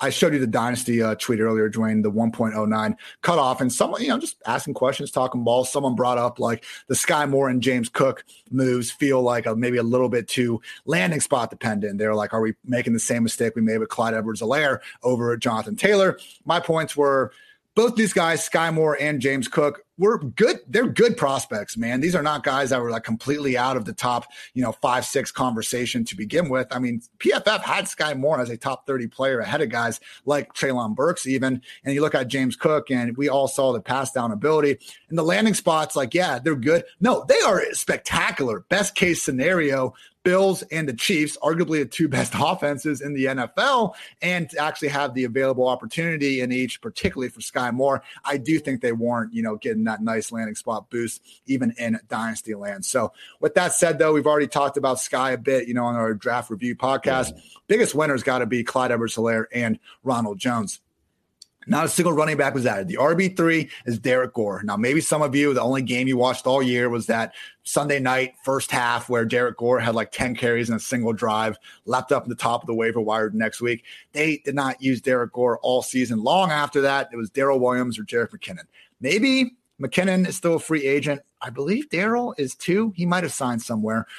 Maybe they come back. If not, Dwayne, it's not like Andy Reid stopped calling plays for running backs. Over the past 2 seasons, Chiefs running backs, number 1 in total routes run, 12th in overall targets. The problem was Clyde wasn't getting them. Darrell Williams and Jerick McKinnon were getting them. We can say the targets were earned. I sure as hell know that Ronald Jones is not going to be earning those targets away from Clyde Edwards-Helaire. Last year, Clyde Edwards-Helaire was the RB 29 in PPR points per game. In 2020, he was RB 25. That was not good because we were all drafting him as a top, 5 freaking running back by the time 2020 came around. And last season, he was still usually in most people's top 15, top 16. we can buy Clyde Edwards-Helaire at his floor, Dwayne. He is the lead back in arguably the best offense in the NFL. Are we that convinced that CEH sucks bad enough to blow this opportunity? Yeah, CEH has been pretty terrible, but to your point, like the price is fine. Yeah. Like, where you're going to it's finally fun. Yeah, you're going to be able to get him in the 7th round right now of drafts. So, I think you definitely want to have some exposure to him. Is he going to be a player that I'm doing a huge flag plant on or something like that? No. But I definitely agree with you. He's actually he's a 6th round pick right now. But Clyde Edwards-Helaire at round 6, pick 3. Then you got AJ Dillon, Damian Harris, Kenneth Walker all going after him. I'm fine with it because of what you just mentioned. I feel like he's got to be the guy they're going to use in the passing game more. My big issue though is Juju Smith-Schuster works a similar area of the field. Juju in his .05 ADOT or whatever the hell it is. He's going to be in a similar range. You're going to have Sky Moore competing for additional targets outside. But again, Tyreek Hill's gone. So overall, they could just spread, those targets around. There could be a little bit more go to the backfield. And if there are targets going to the backfield, I think if we had to place a bet today, who's going to get those? I think you're right. It becomes Clyde Edwards-Helaire. I think you could argue, Ian, actually, that it might be better for Clyde Edwards-Helaire if they just gave Ronald Jones, for the most part, the 1st and 2nd down role and just let Clyde Edwards-Helaire handle all the upbeat 2-minute offense, all the long down and distance. Anytime they just want to go pass heavy, they're in a trailing mode, Edwards-Helaire just becomes the dude and then only gets 150 carries, right? Again, more of an Alvin Kamara type role. You keep the load off of him. You get him in space in the receiving game. He is a decent route runner. He can run the Texas route, Ian. He can, that's the one we got to throw out here every day. He can run the angle routes, the bullets, the wheels. Yeah, he's not as fast, but he's a solid player out of the backfield. So I think that's honestly his path to really turning in a good fantasy season would be, something like that. And Sky Moore, round 10, man. I know we're not going to talk about him. We already talked about him, but right now still going in round 10. He's going to rise. Sky Moore will probably end up going right after Drake London, Treylon Burks by the time we get into August. So if you are doing best ball drafts right now, or you're overdrafting over on FFPC, doing their Football Guys Player Championship stuff, get your arms around Sky Moore now. The price is going to go up. Ronald Jones over under 200 touches this year. Under. I'd say 175-ish. Be a better line. Okay. But close. I think close, Look, that's the biggest thing with Edwards-Helaire, and it is priced in. When you can't beat out a guy named Darrell Williams and Jarrett McKinnon, it makes it tough to get bought in. It's not like he was behind, an Alvin Kamara or even a Joe Mixon or someone like that. He was behind guys he should have been able to overtake. But he is affordable now, and that's why we are not. He is affordable, and he's also been pretty much hurt his whole career. He's either had a knee or an ankle injury bothering him all the time. Don't hate the player, just hate the ADP. Right now, we do not hate Clyde's ADP at all. Biggest loser, got to be Juju. What are we doing with Juju still as a top 36? I thought MVS arguably should have been ranked higher than Juju to begin with. The ceiling, I don't think, is there. It comes down to a similar thing with Deontay Johnson, but even worse, man. Deontay does pop in a handful of stats, and, he does have some good yak abilities, breaking some tackles, and the PFF receiving grade is still pretty good. Juju, it's good freaking luck, man. Last 2 seasons, 78 wide receivers have at least 100 targets. Juju is 71st in PFF receiving grade, 73rd in yards per out run, dead last in yards per reception. And yeah, some of that is, the microscopic ADOT that Dwayne was making fun of a couple minutes ago. But man, Dwayne, Juju as a rookie in his 2nd year, I remember him as a rookie taking that crosser against the Patriots and busting it for 70 yards. Looking like one of the better wide receivers with the ball in his hands. Have not seen that guy, and maybe it's TikTok, but I don't think it's just losing Antonio Brown from the offense. It wasn't like Juju was just getting completely wide open. He was earning a lot of those yards during the first 2 seasons with his goodness after the catch. Haven't seen that. And probably the best answer is injuries. The dude has been constantly banged up, even dating back, I think week 2 or 3 of the first season without AB in the picture. You put in some, declining quarterback play, and it hasn't been a great situation for Juju. But my God, Dwayne, that contract he got is nothing. It's just, $3 million is only guaranteed on it. There's a chance that Juju doesn't freaking start. What if it's MVS, Sky Moore, and Mecole? Yeah, I think Juju will start. And I think where he's going in drafts, like I get what people are doing. I don't know that there's a ton of upside. Like we've tried to paint this picture for multiple years, right? Of okay, just get the third guy in the offense with Patrick Mahomes. It's just not necessarily worked out. Now he could be the second guy. He could be the third. He could be the fourth. We don't know as far as the pecking order. I do think he'll be on the field for the majority of the routes. But the thing you mentioned, targets per route run, that breakout year in 2018, 24%. Here are all of his other seasons, including his rookie year, 18%, 18%, 19%, 17%. I think we know what Juju Smith-Schuster is. He is not a huge difference maker that's going to demand the ball. That's still a nice number. That's not terrible, but it's not good. It's average for a starting receiver where he's at. Now, you're in a pass-heavy offense. Yeah, you do have Patrick Mahomes, so there's some upside there with touchdowns. So I think he's going to still probably finish right around. He'll be a wide receiver 3, even at a 19% target per route run, because he's going to play in an offense that's going to throw the ball plenty of the time, and he gets an upgraded quarterback. So I think that's enough. But I do think there is also this kind of cult following of Juju because he broke out at such an early age. He was so young. I mean, he's only 22 years old whenever he had that huge season in 2018. And so now, like, oh, can he get that magic back? I don't think we're ever going to see that. Yards per route run, also the same thing, a 2.8 that year. And since then, 149, 129, 0.88. So look, take him as what he is. I don't think he has the upside that people think that he has. I would rather draft Sky Moore in round 10 all day than Juju Smith-Schuster in round 6. Yeah, freaking 20 times out of 10. I don't even look 20 times out of 10. Yes, like dude, and so look, he's demanded the targets and everything, but my God, seeing the performance get as bad as it did, like some of that, maybe he was earning those targets in 2021 because of what he did in 2018, 2019. You know what I'm saying? But he hasn't demanded the targets that much compared to other receivers that like we've talked about. Like he's nowhere near Deontay Johnson. He's nowhere near a T. Higgins. He's nowhere close to a Keenan Allen. Like he's not in the same stratosphere as these other players we really like. Now, when you get to the tier he's in, Marquise Brown demands the ball way more than he does.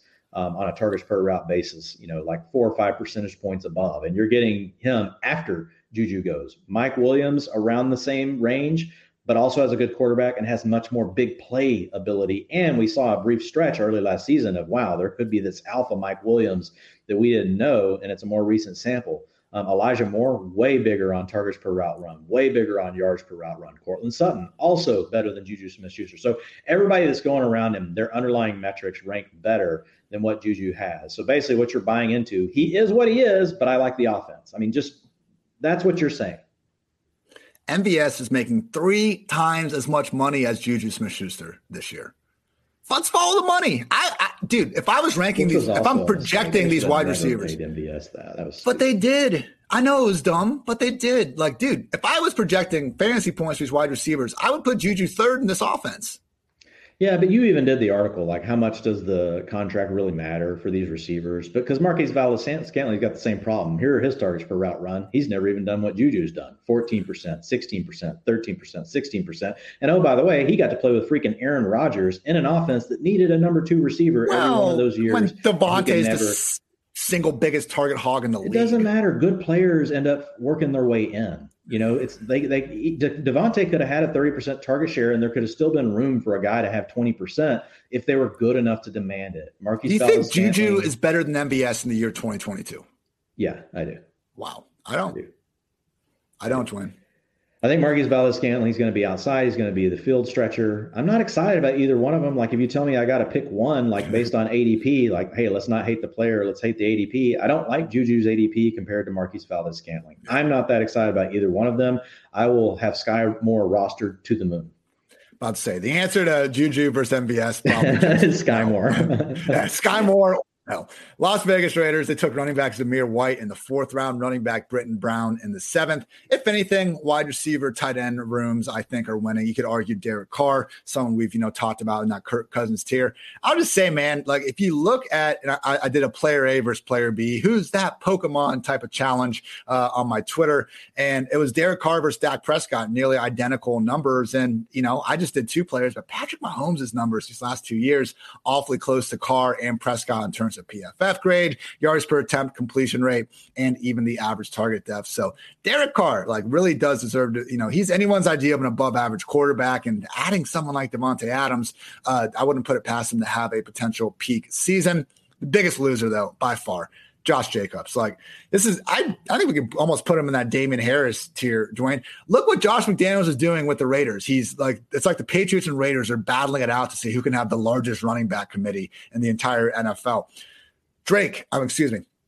Jacobs is going to be the starter, just like Damon Harris is. But after that, they restructured Kenyon Drake's contract before free agency. He's not going to get cut. Like, he's coming back. Zamir White's a 4th-round pick. He now potentially profiles as the 2023 starter, not locked in. We just saw this happen with Michael Carter, only 4th-round draft capital. Yeah. But still, he has that skill set looking at it. And the fact that they didn't pick up Josh Jacobs' 5th-year option shows that he's not the running back of the future.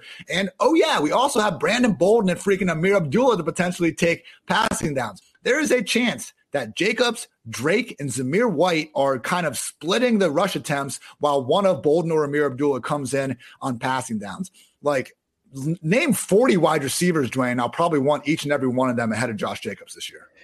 Yeah, I've got Jacobs ranked as my RB 27. That's 7 spots below ADP. I've got him as, a committee lead. I need to say that like in a very monotone way, but it is what it is. He's going to have a lot of competition. I don't really want to deal with it. The offense could be better, but like when you're going to have a kind of rotation that McDaniels is going to use, and it's coming, folks. Like, he's used it his whole career.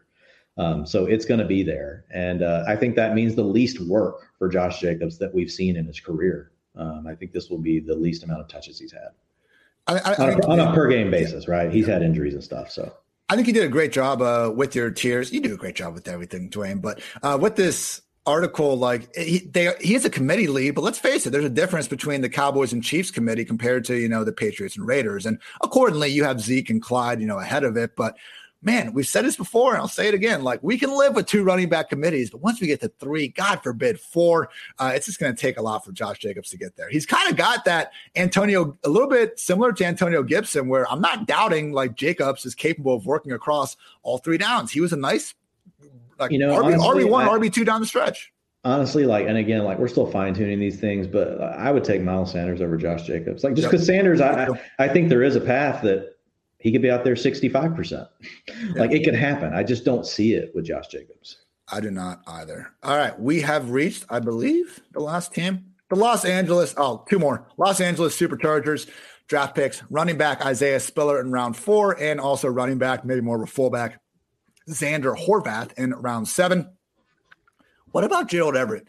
Dwayne talked about him a little bit yesterday. I do think he's in that conversation with the late round tight ends we want to look at. Him, Irv Smith, Hayden Hurst, Tyler Higbee, and Robert Tonyan were the 5 we ended up saying kind of have that chance to be the 2022 version of what Dawson Knox was for everyone in 2021.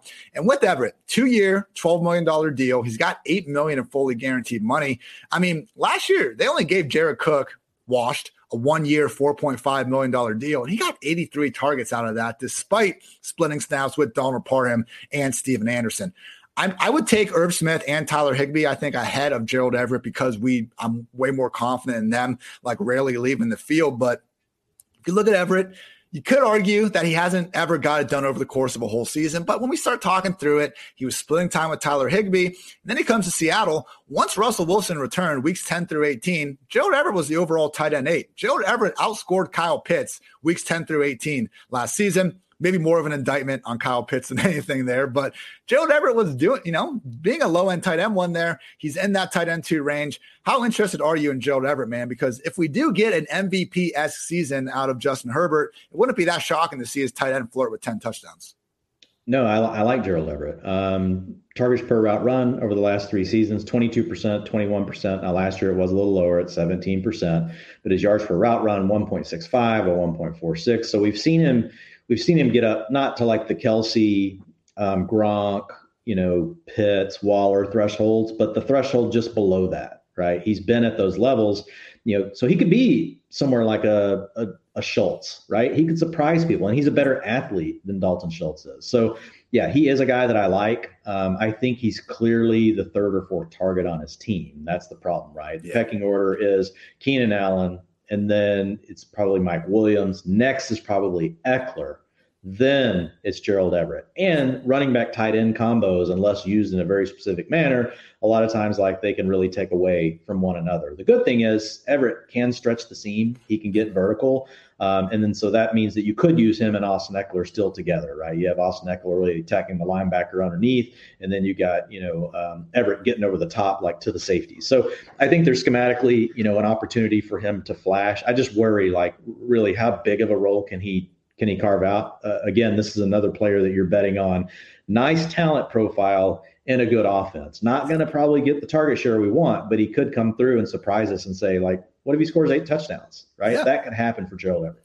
And again, that's the common factor with these guys I'm listing. Gerald Everett, we're catching passes from Justin Herbert. Hayden Hurst has Burrow. Irv Smith has Kirk Cousins. Tyler Higbee has Matthew Stafford. Robert Tonyan has Aaron Rodgers. Like, yes, there is enhanced target competition for these guys. That's why they're not being ranked as top 12 tight ends. That's also why they might have a chance of making the most out of those looks. Again, I mean, Jared Cook, 83 targets last year really surprised me because I knew they were splitting it up with him, Donald Parham, and Steven Anderson. So I kind of just faded the idea. See, Ruby knows, like, she's Ruby now. That is Ruby. Ruby's taking all this into account. But like, I remember kind of I wrote off this tight end room because they were using 3 guys, but then like Jared Cook would like just not do anything with like 8 targets, and I kind of like take a sigh of relief. So we'll see how much Gerald Everett can take that role. Final team. Oh, sorry. Hey, real quick on the Chargers. So I want to talk about the running back. Yes. Spiller. I have moved Spiller into the high-end handcuff range. So I've got Alexander Madison, then I've got Isaiah Spiller, Khalil Herbert is in there. And I went ahead and this could change, but I've got Rachaad White in there for now. But I really like Spiller in that range. And the reason why we've seen Roundtree wasn't good. We've seen Joshua Kelly wasn't good. The only backup that's been decent is Justin Jackson. He's not on the team anymore. The other thing to remember was Spiller, a really good dual threat profile. Really, if you wanted to say, okay, who was the number one dual threat profile in the class, it was definitely Breece Hall. But Spiller would be second if that's the way you're categorizing them. So it's a guy that showed early on in his career that he could catch some passes out of the backfield.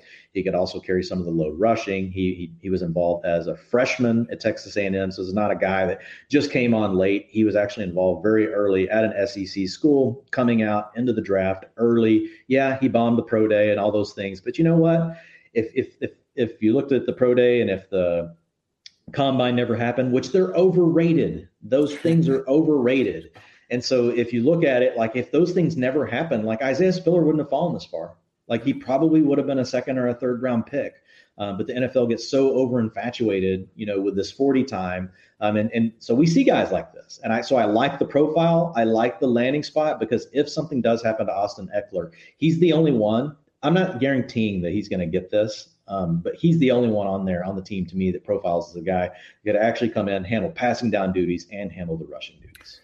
I don't think Kelly or Roundtree are capable enough receivers to get that. No, so maybe it would devolve into just this kind of muddled 3 RB committee. But we did see last year in the one game that Eckler missed, Justin Jackson spot start, 11 carries, 9 targets, and a gaudy 73% snap rate out there. I agree. Spiller is, I think, the best candidate to be. Spiller and Rachaad White, both 11th round picks right now, FFPC drafts. That's all. I mean, they're going like, where's Pollard and Dillon going? Way higher. Pollard is going round 8. AJ Dillon round 6. Now again, those guys have the contention. They have standalone value. Not so much in the redraft though. Like I don't want to be trying to pick the week that Tony Pollard's going to score fantasy points. Right? I'm fine if he's on my best ball roster and he blows up on his 10 touches and he scores 2 touchdowns. That's great because I don't have to pick when that's going to happen. So I like Pollard and even A.J. Dillon a little more in best ball than I do in redraft. Dillon is a little less risky, and that's obviously, it's represented in his ADP. He's going 2 rounds above Pollard. He's probably going to handle 40 to maybe even 50%, of the team's rushing attempts. So, I think with him, there's even more standalone value than Pollard. But I think obviously both of them, if for some reason their back in front of them went down, really any of the backs we just named, like if the back in front of them goes down, then everything's equalized. Like Alexander Madison is worth just as much as A.J. Dillon or Pollard if Dalvin Cook goes down. Last team here, Denver Broncos in the third round took tight end Greg Dulcich, wide receiver Montrell Washington in round 5. Montrell Washington is a return specialist, so we don't have to feel too bad for him joining this loaded wide receiver room. Hopefully should be able to carve out a role just fine. Biggest, veteran winner, again, just the running back wide receiver rooms, if anything. But big talk, Dwayne, is Albert O. Before this podcast, I watched all, I believe, 11 of his career receptions that went more than 10 yards. As I pulled it up, I saw the PFF receiving grade. My God, it's like 6th or 7th in the NFL over the past 2 seasons. I watched the film, Dwayne. I don't think Albert O is anything special. I'll come out here and say it loud and proud. He had, that one play against the Eagles where he busted for about 60 yards. 2 defenders took each other out, like trying to tackle. Like, it wasn't like he made this sick move. He caught the ball as 2 defenders were trying to deflect it, and they ran into each other. So there's nobody else there. That was kind of the trend, man. It's a lot of wide open passes, easy crossers over the middle, and he got an occasional good throw from Drew Lock or more likely Teddy Bridgewater out there. He has 55 career targets. He has played more than 60% of the snaps one time. The new regime, Nathaniel Hackett, what did he do in Green Bay? He used multiple tight ends all the freaking time. Even Robert Tonyan, who's scoring double-digit touchdowns, couldn't play more than 60% snaps more weeks than not in that Green Bay offense. Greg Dulcich has higher draft capital. Why would they take Greg Dulcich with the 80th overall pick if they felt good about Albert O as their number 1 guy? Hell, even if Albert O is the number 1 tight end in Denver, he could probably should be projected to be the number 4 pass game option in this offense. Hell, maybe number 5, depending on how KJ Hamler's recovery comes along. I do not want to spend a top 12 tight end pick on Albert O, Dwayne, and I know we can put him in that tier and everything. I guess my point is, in no way will I be reaching for Albert O in round 7 or 8 when I can get an Irv Smith type 2 or 3 rounds later. That's my, big proclamation here. Yeah, I think it's fine if you don't want to reach for him. But I know that with big plays, a lot of times we can see these sort of things for any player. A lot of big plays are the result of errors by defense, It's one big play. It's that one play, really. It's one play. Here's the thing, though. The targets per route run at 28% and 24%, even if you want to discount his yards per route run, 2.28 and 1.94, to me, that's if I'm going to discount it because I watched the big plays, and I think that's cool, but I want to go watch all of Albert O's plays, And so for me, his targets per route run, it's a really sticky metric, and it looks good. It looks like he's on the level with the elites. So for me, I'm going to keep him at the bottom of my tight end 1 tier. And I agree, there's a lot of mouths to feed. So who knows what's going to happen with Albert O in Denver. And I do think, there's going to be some ups and downs when you have that many mouths to feed, and especially if they want to continue running the ball as well, which they brought Melvin Gordon back to join Javonte Williams. So there's a lot of different things that are going to be going on in the Denver Broncos offense. But again, once I get to that range, and I can't necessarily predict how a season is going to be going, I'm buying into the talent, and I still think that Albert O is very talented because. Look, over the history of tight ends, there's not guys that just flash like this 2 years in a row and then all of a sudden just suck. Could it happen? Yeah. But history says it's really good. I mean, look at how ridiculous these targets were for Denver after they came back. Cortland Sutton was getting 2 or 3 targets per game. That is not happening again. Maybe Albert O was getting fed these targets because he's been playing in a dog shit offense led by terrible quarterbacks who are just dumping it down to him on those play action bootlegs. That was the only thing Denver even knew how to do. Look, man, we can sit here and go back and forth. We can break this sort of thing down for every player. Every player has some dog shit targets. I'm not saying Albert O doesn't have any, but you know what? Players that are good, players that are bad, they don't see 28% and 24% targets per route run. But he wasn't even a full-time player getting that. He was getting targeted a lot playing routes run. That's why we look at targets per route run, is because then we're equalizing the playing field. Hey, when you were out there, what the hell did you do? Look, there are all sorts of guys that play on good offenses behind other good players that are the 3rd and 4th read because the defense is paying attention to everybody else, and they don't have 28% and 24% targets per route run. That's what this number is telling me. Is that they're figuring out a way to either get the ball, design the ball to Albert O, or he's playing so well that even when he's out there with these other players that are really good, over the whole sample, not just the big plays, he's getting targeted. So for me, I mean, I'm still bought in on Albert O. I get what you're saying, but I'm going to lean in, to the data. he seems like the 3-point shooter who shoots 50% on 4 attempts per game. And now we're saying, oh, yeah, he should be fine on 8 attempts per game. Why not? Yeah, but I mean, when I look at him compared to the rest of the guys below, again, when I get to that range, I'm betting on the talent. I'm just going to bet on the talent above. Where's he going right now? In FFPC, he is going. Now, this is tight end premium, but he's going round 9.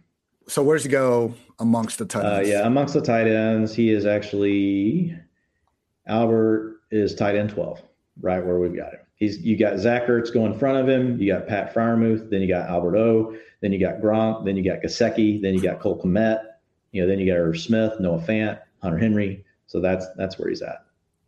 Yeah, miss me with all of that, Dwayne. All right, hey, I feel like usually we're on here. We don't have too many different. No, it's good. We need to have it.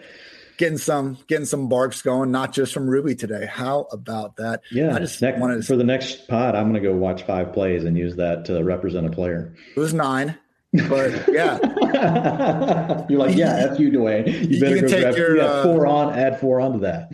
Eric Ebron ran more routes than Alberto last season. So there's your sample size. There's your sample size for you. Okay. All right, everyone. Noah Fant on the team. We can keep going all day, Ian.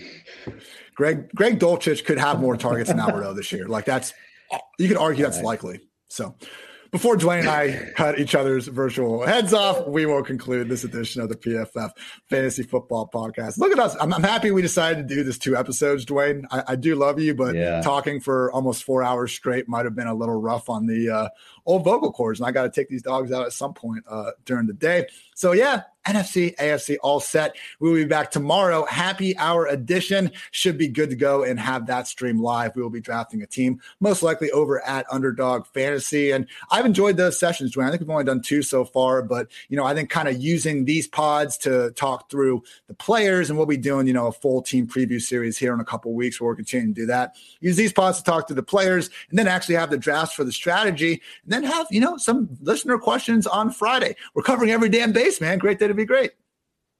Yep. Great day to be great. Always, especially for Albert O and not Dulcich.